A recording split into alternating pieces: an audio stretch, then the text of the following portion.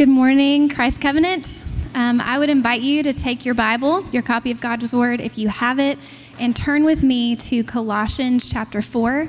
My name is Lauren. It's great to be here with you today, and I just want to remind us as you're turning that as a body of believers, as a church family, we hold this scripture in the highest regard. We believe that it is divine and inspired, and that the words we're going to read today actually come to us to effect change in our lives, just as if Jesus himself were speaking to us. Colossians chapter 4, verses 2 through 6. Continue steadfastly in prayer, being watchful in it with thanksgiving.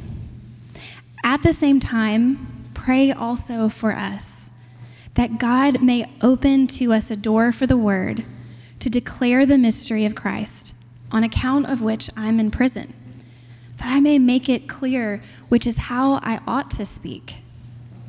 Walk in wisdom towards outsiders, making the best use of the time. Let your speech always be gracious, seasoned with salt, so that you may know how to answer each person. This is the word of the Lord. Thanks be to God. Well, if you were with us last week, we started a sermon series called Table Talk, as Jeremy mentioned earlier. And really the goal of this series is to encourage us, to encourage our body of faith here to have intentional outward-facing relationships. We said that Christians have both inward-facing relationships and outward-facing relationships. Inward-facing relationships are those relationships that we have with other believers, that other people that are following Christ as their Lord and as their Savior. And so this is an example of an inward-facing relationship. Most of us here are believers. We're here to stir one another along. We're here to worship together. We're here to pursue the Lord together. Now, some of you here are not believers, and you're here visiting, and you're here maybe exploring Christianity. And I just want to say I'm so glad you're here. And I think it's wise of you to go to a Christian service to see, okay, what does it mean for Christians to gather together? What is it like when Christians pursue the Lord together? But if we're not careful as Christians, we can kind of slide into only having inward-facing relationships, only having meaningful inward-facing relationships. It's kind of easier as you grow in Christ to have inward-facing relationships. Christians, if they're truly a Christian, now I know a lot of people that call on the name of Christ or have said that they're a believer that are some of the worst people I know, and the fruit of God is not in them. So I'm not necessarily talking about that, but if you're in Christ, the Bible says that will be known by the fruit that you bear. And some of that fruit, for example, we see in the fruit of the Spirit in the book of Galatians. It's love, joy, peace, patience, kindness, goodness, gentleness, faithfulness, self-control.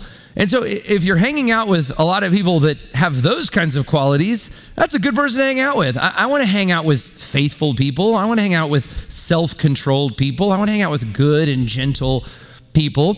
And so it can be very easy to kind of drift into only wanting to have inward-facing relationships. Christians also share a common worldview, right? And so we understand that, for example, that God has created what is good and right, and that he is our anchor of truth. We share a common story. We share common experiences. We share common mission. So if you're not careful, here's my point. If you're not careful as a Christian, all of the meaningful relationships in your life can just be with other Christians. And I guess the hope of this series is that you would rethink that. We want you to have inward-facing friendships. We want you to be with other Christians. We need this.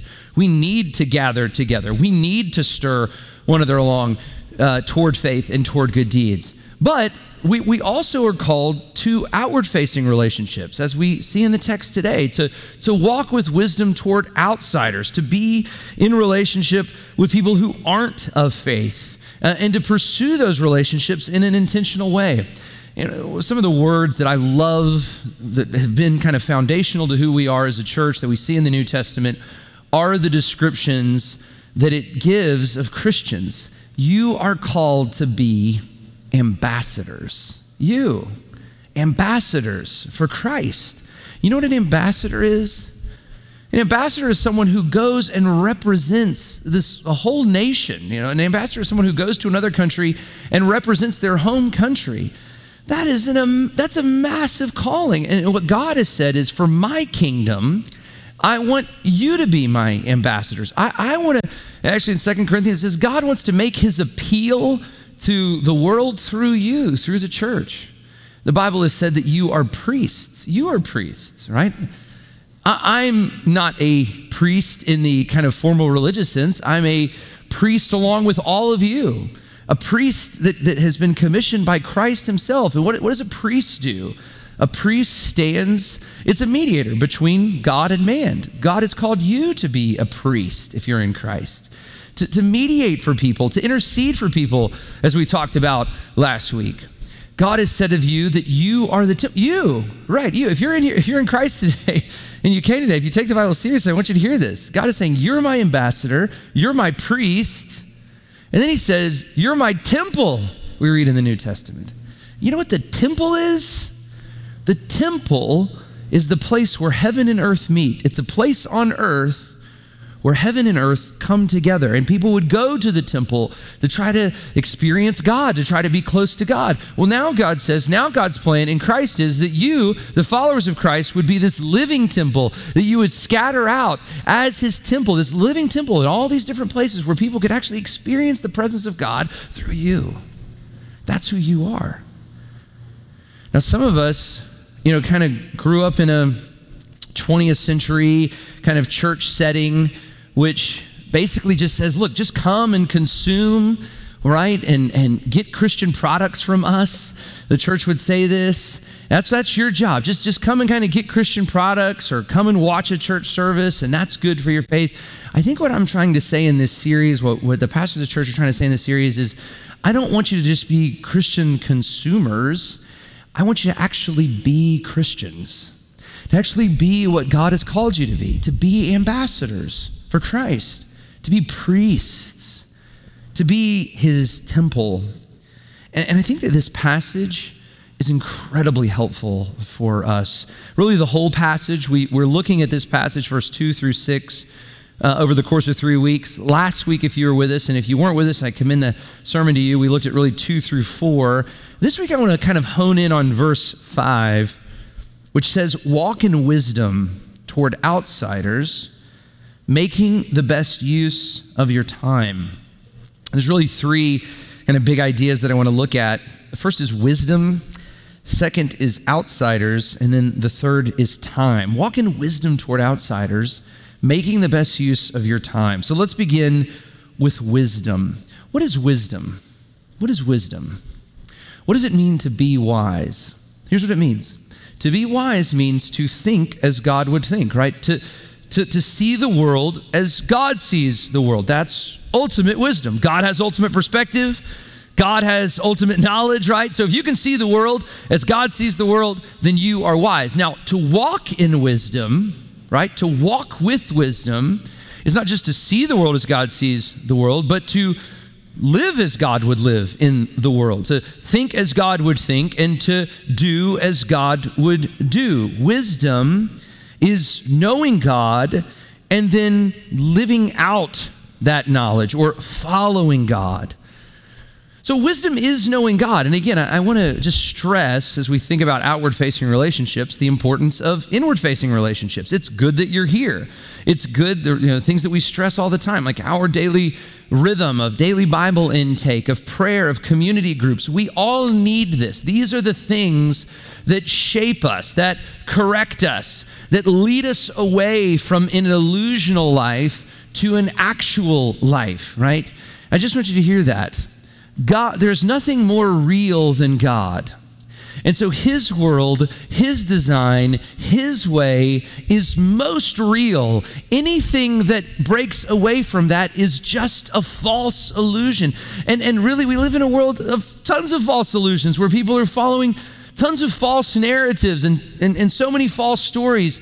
And really the hope of the gospel appeal, for us and for others, is that we would come back into the true story, that we would come back into a right way of thinking, that God's wisdom, God's perspective, God's knowledge would be true of us. So you need this, you need community to know God, but we also have to be following God. Dallas Willard said something that we talk about here a lot. It's a great little quote. It says, "The Christian life is this: it is living your life as Jesus would live it if he were you." That's what the Christian life is. How would Jesus live your life, right? So the Christian life is not living his life, right? It's not going and being an itinerant preacher in Israel. Somebody said, "I want to be like Christ." Well, it doesn't mean move to Israel, go from town to town preaching. No, it means live your life as Jesus would live it. How would Jesus live your life? How would Jesus, interact with the people that you interact with? How would Jesus do your job? How would Jesus take care of your wife? How would Jesus parent your children? How would Jesus talk to your neighbors? How would Jesus live your life? If someone were to follow you around, right, and see how you interact, see what you do, what would that cause them to think of Jesus? What perception of Jesus would they get? If you say, "I'm a follower of Jesus," and then if somebody said, "Okay, well, I'm going to follow you around," what would that teach them about Jesus? What in your life would they see is also true of Jesus? And what in your life would they see is false about Jesus? Don't you see the importance of walking in wisdom? You are called to be his priests. You're called to be his ambassador. You're his temple. You're his representative here on earth. So wisdom is knowing Jesus and then living as Jesus would live. And I just want you to hear this. The fruit of this is that the world around you has changed. Look at this passage from Proverbs 11. It says, "The fruit of the righteous is a tree of life, and he who is wise wins souls." I love that. The fruit of the righteous, the one who's following Christ, the one who's living in God's narrative and living in God's truth.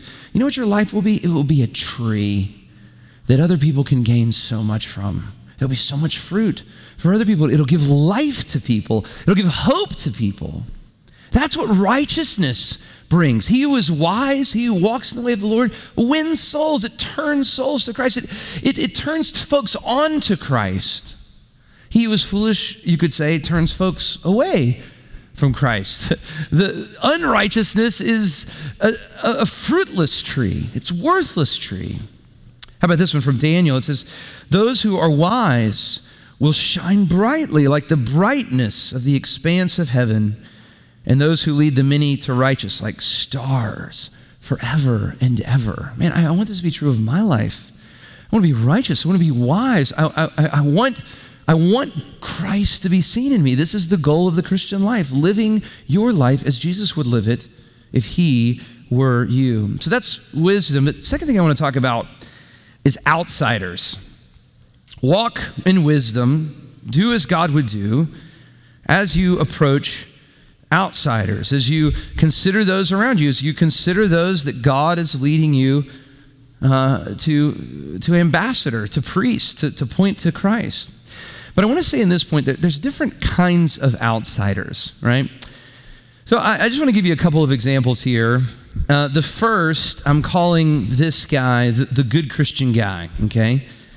Now there's a type of person, so when I get this, when I was in college, I was in a fraternity, and we would have fraternity rush, and people would give speeches for the pledges or for the guys that were coming to try to get a bid, and they'd always say this. They'd be like, this is Joe, he's from Mobile, he played baseball, he's a good Christian guy, and he's got a 4.0 in high school or whatever, right? So this good Christian guy, it kind of became known as this misnomer for, I don't know, It didn't really mean that he was following Christ. It just kind of means he's not an atheist. He's probably been to church a couple of times, but he may really have no devotion for the Lord. He may not be representing the Lord. So I have a lot of friends like this, right? Good Christian guys. They're out there, but they don't really know the gospel. They've never been broken in their sin. They've never trusted in Christ for salvation. There may be somebody like this here today. You've been around church activity, but you've never really surrendered your life to Jesus. You've never looked, the song we just sang, "What is our hope in life and death?" There's probably some people here today, and you think your hope in life is having your job until you're about 65, retiring, and then having a nice 401k. You don't think, man, my hope in life is Jesus. My life is in him. He is my hope. So there's a difference between a follower of Christ and this good Christian guy. But that guy's a little different than some other friends I have. I have some other friends that I would just call committed secular people. I mean, these are people that they don't want to be labeled a Christian at all. Like they've thought about it. They don't agree with what Christians believe about this or this. They don't like the label. I'm not saying that they're totally averse to the person of Jesus, but they would never want to carry the Christian title. They wouldn't want to talk about themselves as a Christ follower. They think that Christians are the kind of people that are kind of manipulated by powerful people around. People that use the Christian message to kind of manipulate the masses. That's the committed secular person. I have a lot of friends like this. They're very skeptical of me as a Christian pastor. And then the third is just people from a different religion, somebody that maybe grew up Jewish or from Islamic background or Hindu. I have a lot of friends in this category also. And the reason I just give you this, there's other categories out there, but the reason I want you to think like this is that as you're being an ambassador for Christ, right? As you're walking in wisdom toward outsiders, there's different ways that you talk to different kinds of people about the Lord. Now, if a lot of us grew up in what I'm going to call a 20th century American model. I know it's the 21st century, but I'm calling it a 20th century because it's a dated model. It's a 20th century American model. And the way that you were taught, what the pastor said when you had sermons like this, evangelistic sermons like this, you know what the pastor would say? Look, invite your friends to church, right? All you got to do, invite your friends to church and we'll do all the rest, right? You get them here, we'll evangelize them, we'll do all the rest. And I think what I'm trying to say in this Table Talk series is that method is a very unbiblical understanding of what Christian evangelism actually is. The Great Commission does not say pastors and professional Christians will be my witnesses in Jerusalem and Judea and Samaria and even to the ends of the earth. It actually says you, meaning all believers, all followers, you will be my witnesses. It actually says that pastors and preachers in Ephesians 4 are called to equip the saints for the work of the ministry. My main job, and again, I want to be a faithful ambassador too, and I'm definitely, if you do bring friends to church, they're gonna hear the gospel, but I want you to see your responsibility that God has put on your life. You are the witnesses. You are the ambassadors. You are the priests. You are the temple. And God in his kindness and his providence is sending you out all over the city to be witnesses to him. So again, there's different ways that you approach sharing your faith with these different folks. So the good Christian guy, maybe him you could invite to church. That actually may be a good tactic. You just say, hey, why don't you start coming to church with me? And he, has probably been to church before. He probably needs somebody to kind of prod him along, to maybe bring him to a Bible study, to challenge how that his life and his faith don't really line up with one another. The committed secular person, though, or the person from a different religion, they probably don't need you to, the first move with them probably isn't to invite them to church, but to begin building a relationship with them. Invite them to dinner in your home. Invite them out to coffee. Start talking about spiritual things with them without the help of the preacher. You start saying it in your words. They need to hear it from you and how it's impacted your life. And then there may come a time where the Lord opens their heart and they could go to a small group Bible study or to a corporate worship service with you. But I guess I'm just trying to kind of push against the urge that I think a lot of Christians have, where the only way I can evangelize is invite my friends to church. Different people, we approach different people as we walk in wisdom toward outsiders. We approach different people in different ways. When I was in Birmingham, I would get my hair cut at this place. It wasn't really a barber shop, but I hate to call it a salon. So I don't really know what it was. It was a place that men go to get their hair cut, but it wasn't really a barber shop. But this gal would cut my hair. It was called the men's chair. It was cool, trust me. But anyway, this gal would cut my hair, and I went to her one time, and we started talking about some things. And so I just could tell, like, her her heart was open to talk about bigger things than just the weather and the sports and everything else. And so I just said, I'm going to keep going to this gal. So I just kept going to her. Now, she was not a Christian. She had never been to church. She was a very secular person. She wasn't, if I would have invited her to church, she would have thought that was the weirdest thing that she could ever have done.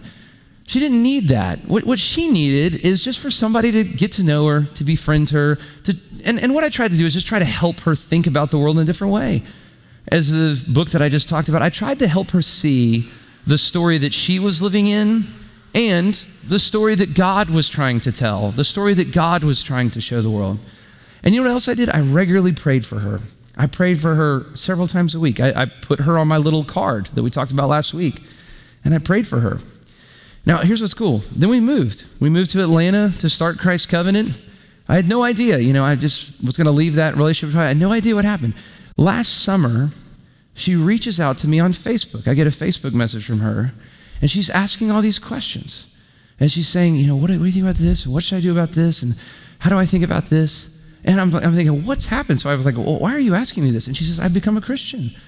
And so someone else had come into her life and, just kind of started carrying on where I had no idea who this person was. There was no coordinated plan. Here's the deal. It's just the Lord was doing this. And really the invitation of Table Talk is for you to just enter into what God is doing. Do you have any intentional outward-facing relationships in your life? Are you entering into what the Lord is doing to draw people to himself by his word? And as we approach outsiders, I just want to remind you there's different kinds of outsiders. Different people are in different places in their faith journey. And as you invite them into really what is a disciple-making relationship, be wise. Where are they in that journey? How do you administer to them where they are? How do you go about making a disciple of this person? Now, I know some of y'all are hearing this. You're hearing this language, you're saying, man, I'm the ambassador, I always was taught my job was to invite my friends and to give, and you would do all the work. Now you're telling me that I'm supposed to do all the work. What are you going to do? You may be feeling the weight of this. Man, this is a huge responsibility. Some of you might be kind of getting a little antsy as you think, okay, do I really have to go and talk? Here's the thing. If you're feeling a little weightiness right now, that's good. That's really good.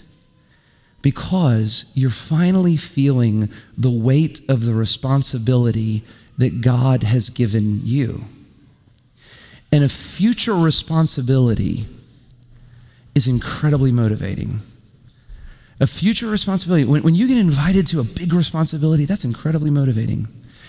I hate to say this to all my Auburn friends and LSU friends and Georgia friends, but you know why Alabama has the #1 recruiting class every year? It's because kids believe if I go there, then one day it'll open the door to a future responsibility. It'll open the door to the NFL. And I'll go to the NFL and I'll make $15 million. And so I'm going to go play for Nick Saban. I just want you to hear this. A future responsibility is incredibly motivating. And if you really believe that you, not just me, but you are somebody that God wants to use to advance his kingdom, if you believe that you are somebody that God wants to use to change the eternal destiny of someone's life, that is incredibly motivating. The members of our church that are most passionate about being in the Word, about praying, about being in Bible study, about coming to corporate worship, you know who those people are? They're the people that really believe that God is going to use them. It's incredibly motivating. And I just want you to hear this. You are those people. You are those people. God has called you to be his witnesses, to be his ambassadors, to be his priests, to be his temple. So walk in wisdom toward outsiders, making the best use of the time. And the last thing I want to talk to you about is just the time. The time. And really what Table Talk is. It's a call to use your time wisely, in a disciplined way, shrewdly. You only have one little precious life to live. How are you using your time? As I mentioned, we have these little books, the Field Guide, and this is really a guide to create outward-facing, meaningful outward-facing rhythms in your life. And so if you get this, I'll just give you a quick highlight of it. There's an introduction kind of talking about a lot of the things that we've just been talking about, how you are the ambassadors for the Lord. But there's 5 things in creating this rhythm. There's 5 things. First of all is pray. Now last week, I passed out those little cards. There's one right here. And I encourage y'all to fill them out and to say, hey, who is it in your life that God's calling you to intercede for, to pray for, to be a go-between for? And I don't know who that was. I hope some of you took me up on this. Again, you don't have to use this tool, but I hope there's some regular rhythm of outward-facing prayer in your life. Now, some of y'all, as soon as I said it, you're like, oh, I know who I'm supposed to, I know who it is. And you wrote their name down. Now, some of you are like, I don't know. I don't know what I'm supposed to be doing here. That's okay. Here's what I would say. Keep carrying this around, put it somewhere you see it, and just ask the Lord, who is it, Lord, that you're putting in my way? You know, I didn't have the thought, I'm going to go find some gal to cut my hair and she's going to be somebody that I'm going to regularly pray for. But then the Lord just opened that door and I knew that he was wanting me to walk through it. And so just ask the Lord, who is it that you're putting in my way that I can intercede for in a regular way? The second thing that we're here in terms of creating the rhythm is just creating a rhythm. And really what we're saying here is there any discipline margin in your life where you think about outward-facing relationships? And I'm either asking you to do something new or to redeem something that you're already doing. So, for example, this could be every other Tuesday, I'm going to find one person in my office that I know is not a believer, and I'm just going to build a friendship. I'm just going to take them to lunch. And again, I'm not saying when you get to the lunch, say, hey, look, I see you ordered the hamburger, but if you were to choke and die on that hamburger, do you know where you'd spend eternity? I'm not saying that. I'm not saying that. I'm just saying build a relationship and let the Lord open the door. Let the Lord open the door to a gospel conversation. But what is it? You know, what rhythm do you have? It could be once a month, our family welcomes one of our neighbors that we know doesn't know the Lord into our home for dinner. It could be, every Thursday I take a walk in my neighborhood. And you may do that already. You might already walk every Thursday. Here's what I'm asking you to do. Before you go, say a prayer and say, Lord, redeem this walk. And as I see people, in their yard or also walking, help me to see who you're working on and help me to redeem this time. So create a rhythm.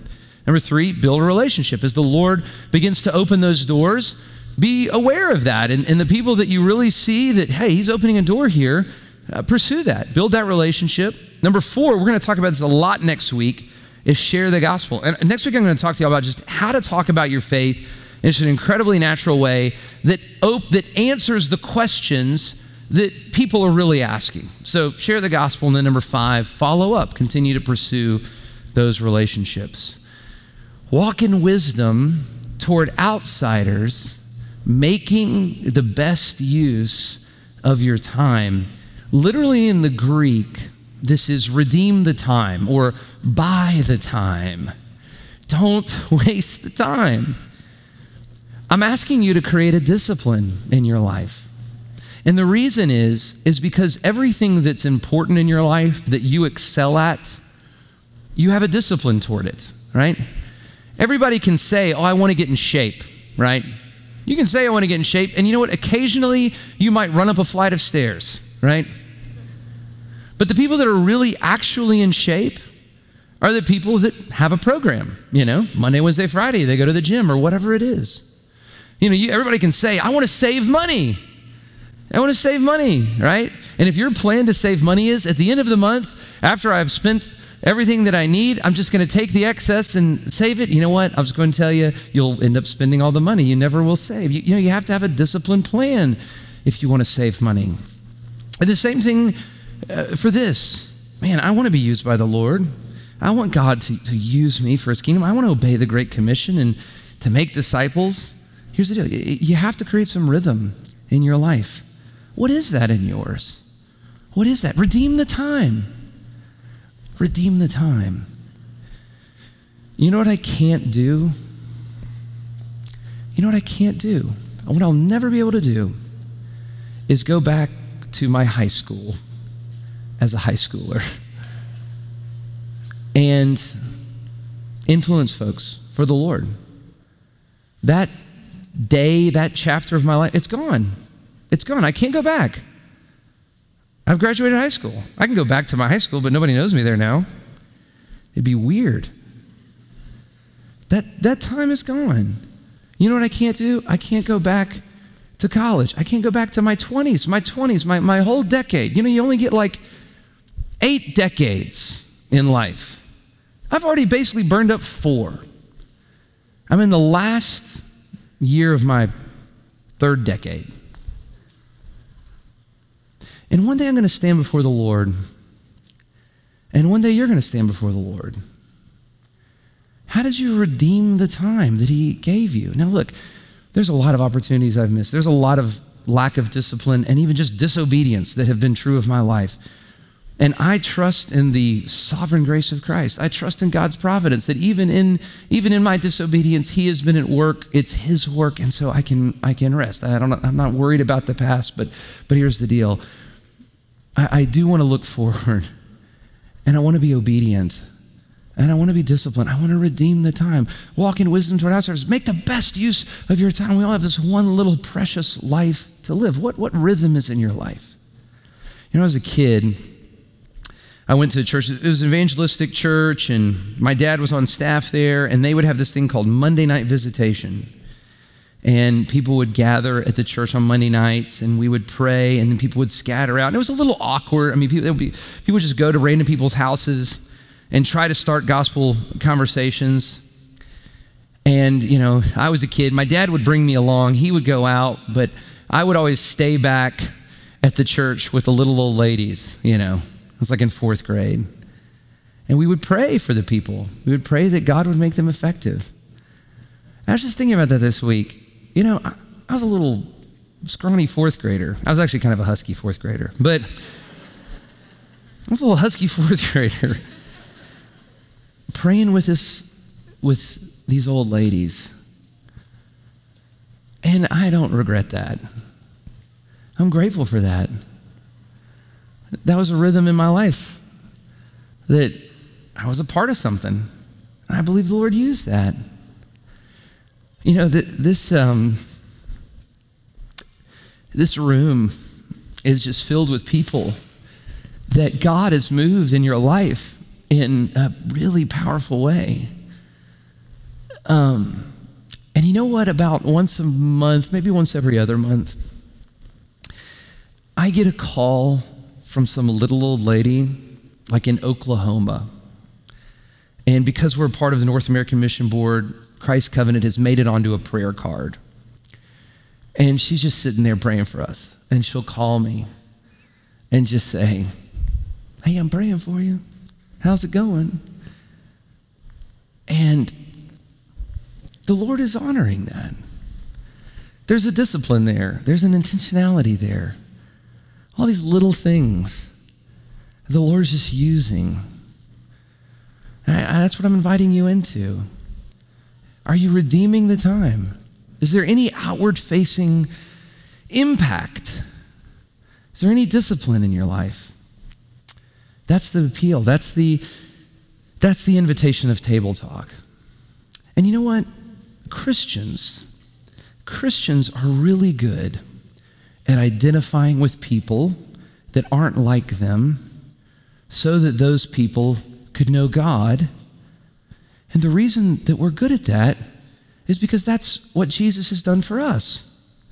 Well, what has Jesus done for us? I was reading this morning. I read Hebrews, the first part of Hebrews this morning, and I'm like, oh my gosh, I'm about to preach on this. And so I read the first part of Hebrews this morning, Hebrews 2-4, and you know what it talks about? It says Jesus, who is the founder of the whole world. Jesus, who's the founder of everything, identified with us. He was tempted in every way that we've been tempted.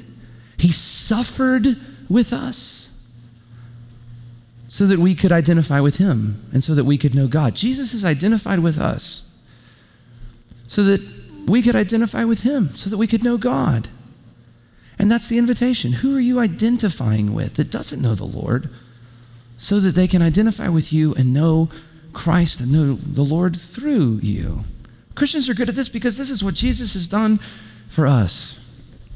And I couldn't think of a better way to end our service today than by hearing from two wonderful young ladies that have identified with Jesus. That are saying, look, I see that Jesus, the founder of the world, has identified with me, and now I want to identify with him. And now they're publicly going to identify with him through believers' baptism. So ladies, I'd like to invite you to come forward at this time as we just hear your story, as we hear what God has been doing and is doing in your life.